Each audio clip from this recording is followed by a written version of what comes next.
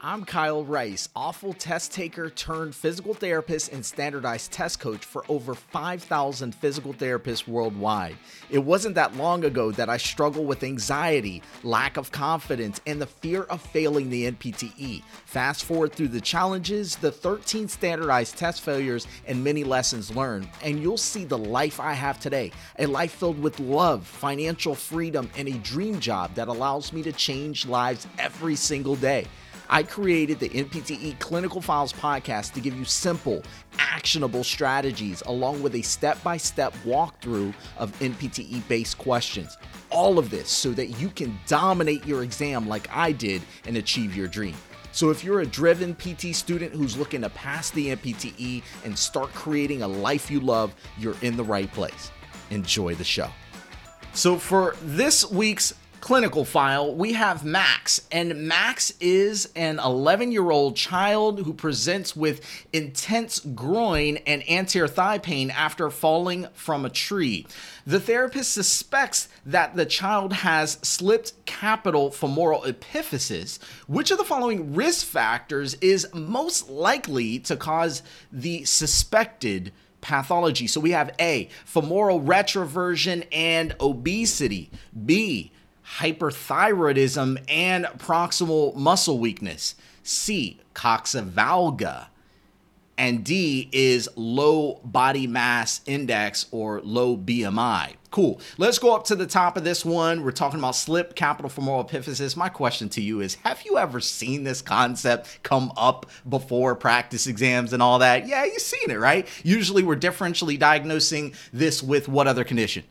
Come on, Legg-Calvé-Perthes disease, right? Cool. So you need to know a bit about this concept for sure to be confident and ready to go on the NPTE. Let's break this question down. At the top of it, it says Max, an 11-year-old child, presents with intense groin pain and anterior thigh pain after falling from a tree. So I already know that this child obviously has a SCFE. That's what we call it, a SCFE, right? Slip capital femoral epiphysis. And it's very common for that child to be in the range of 10 years old to 17. Some texts will say that. Some other ones will say 12 to 15. As long as you're in that teenager age group, you should be good to go, all right? The fact that the patient have an intense groin anterior thigh pain, that's very consistent with slip capital femoral epiphysis, all right? So all of that is pretty straightforward at this point. Let's move into the next sentence. It says, the therapist suspects the child has slip capital femoral epiphysis. If you're not familiar with this concept, let me slow up for a second and let's talk about it. Slip capital femoral epiphysis is a condition that is typically traumatic. All right, it's typically traumatic, and it is affecting the femoral growth plates, the femoral epiphyseal growth plate. Tend to see this in a child that's anywhere from 10 to 17. Typically, they do some type of activity. It could be a twist the wrong way. It could be a fall. But typically, the parents will say that we don't really know what happened. He kind of fell, but it wasn't like a big accident, right? Slip capital femoral epiphysis happens typically because the growth plates in the femoral area are already weakened. Right? And so then the child has this abrupt mechanical stress, or maybe they're just like overweight and they're putting a lot of stress through that femoral neck area, and it causes that slippage. Now, it'd be a great thing for you to do to look this up online so you can actually see a picture of what I'm talking about when I say a slipped capital femoral epiphysis, like what that really looks like. I suggest you go on, like I say, YouTube, go on Google, something along the lines of that, and just take a look at what it looks like. All right, sounds good? So yeah, I see this in a male, typically a teenager. We know that it's in the area of that femoral neck. All right, cool.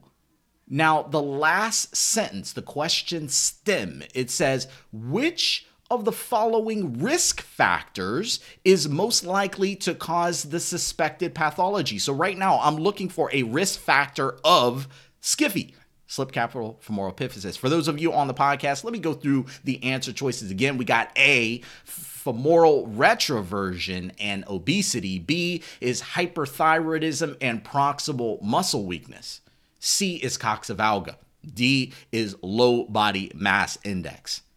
Let's go through the answer choices. A says femoral retroversion and obesity. Is that a risk factor? I should say, are those risk factors? This answer has two parts to it. We got to make sure both of them are correct. Femoral retroversion, is that consistent? Is it a risk factor with a SCFE? The answer to that is absolutely. Yeah, it actually is. Now, it can be worded a little differently sometimes. It could say that the patient has less anteversion, or the patient is in femoral retroversion. Both of those would be correct. Both of those are risk factors for someone getting a SCFE. All right. Reason being is that one of the major reasons why someone gets slip capital femoral epiphysis is because of mechanical stress on the extremity, mechanical stress on that femoral neck area that's very weak, the epiphyseal plate. And femoral retroversion is one of the deformities of the lower extremity that can cause a lot of mechanical stress on that femoral neck. All right. Now you may say, well, wait, hold on a minute. What about anteversion though, Coach K? Come on, doesn't anteversion cause that type of thing too? That extra stress? Well, here's the deal. It's natural for your body to be in anteversion. Like you should be in anteversion. That's normal. All right. The problem is when a person is having excessive anteversion, maybe, or if the patient presents to you with femoral retroversion. Those are the problems. But if your patient just was in normal anteversion, maybe the 8 to 20 degrees of anteversion, well, that's pretty normal. All right. In most texts, they'll say 8 to 15, but as long as the patient's between 8 to 20, you're good to go. All right. Femoral retroversion definitely is a risk factor for SCFE is the bottom line. Are we good with that? But we need to take a look at the second part of the answer. It says obesity. Think about it for a second. That if we have these femoral epiphyseal growth plates, and they're very weak, right? And then we load them with a child that is very obese or a child who is overweight, do you think that that places them at greater risk for having this slip capital femoral epiphysis? This slippage? This disconnection at the femoral neck area? Absolutely. It's causing more mechanical stress. And that's really that principle that I need you to remember about this condition, at least, is the mechanical stress and the weakness of the area is what leads to having a SCFE. So bottom line, what am I saying? I love A right now. A is a good answer. Okay, let's look at B, C, and D, though. We don't want to just go off of that. Let's look at B. B says hyperthyroidism and proximal muscle weakness. I'm going to tell you why I don't like this answer.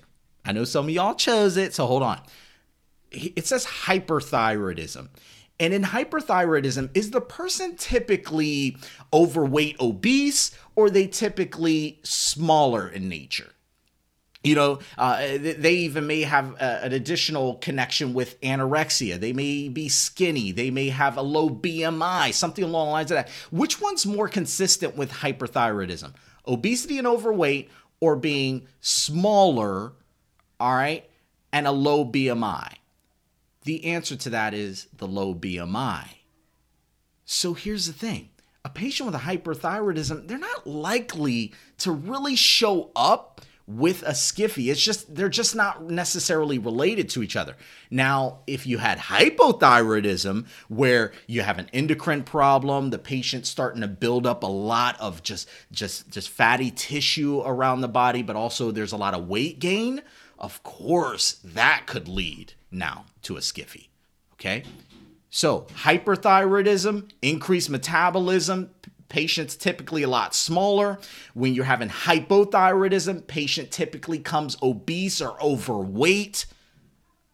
So bottom line, what am I saying? It's not likely that hyperthyroidism is a risk factor for slip capital femoral epiphysis. How about proximal muscle weakness? It's not one of the major risk factors, but it could present. I mean, if you have a lot of weakness around the hip area, that could put a lot of undue stress on the femoral neck area and cause it. It's not one of the major factors. But bottom line, I'm going to get out B because I just don't like that hyperthyroidism part of it. So I'm going to go ahead and X that one out. Cool? Let's look at C. C says coxa valga. All right. Now, coxa valga, if you're not familiar with that, that's increased angulation of the femoral neck.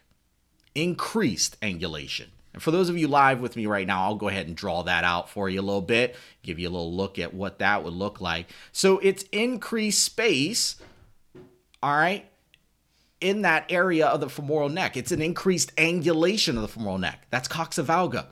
Is that a risk factor for SCFE? No, it's not. Actually, the opposite is coxa vara, which is decreased angulation.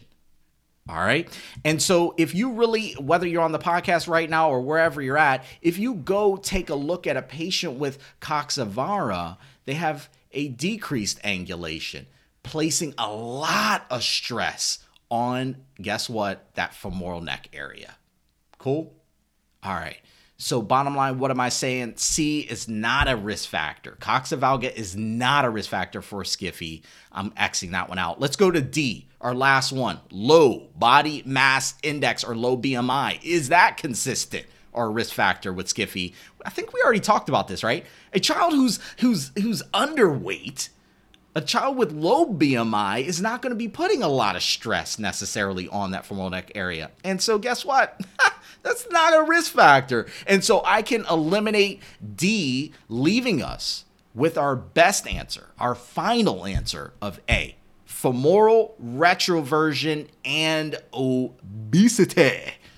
All right. Congratulations to those of you who got this one correct. This is a tough one. Typically, when you're getting questions about this area of SCFE, you're comparing it to Legg-Captan-Perthes or juvenile rheumatoid arthritis or something like that and just trying to differentiate it. So I suggest definitely understanding the ins and outs of this condition and how it's different from the other ones.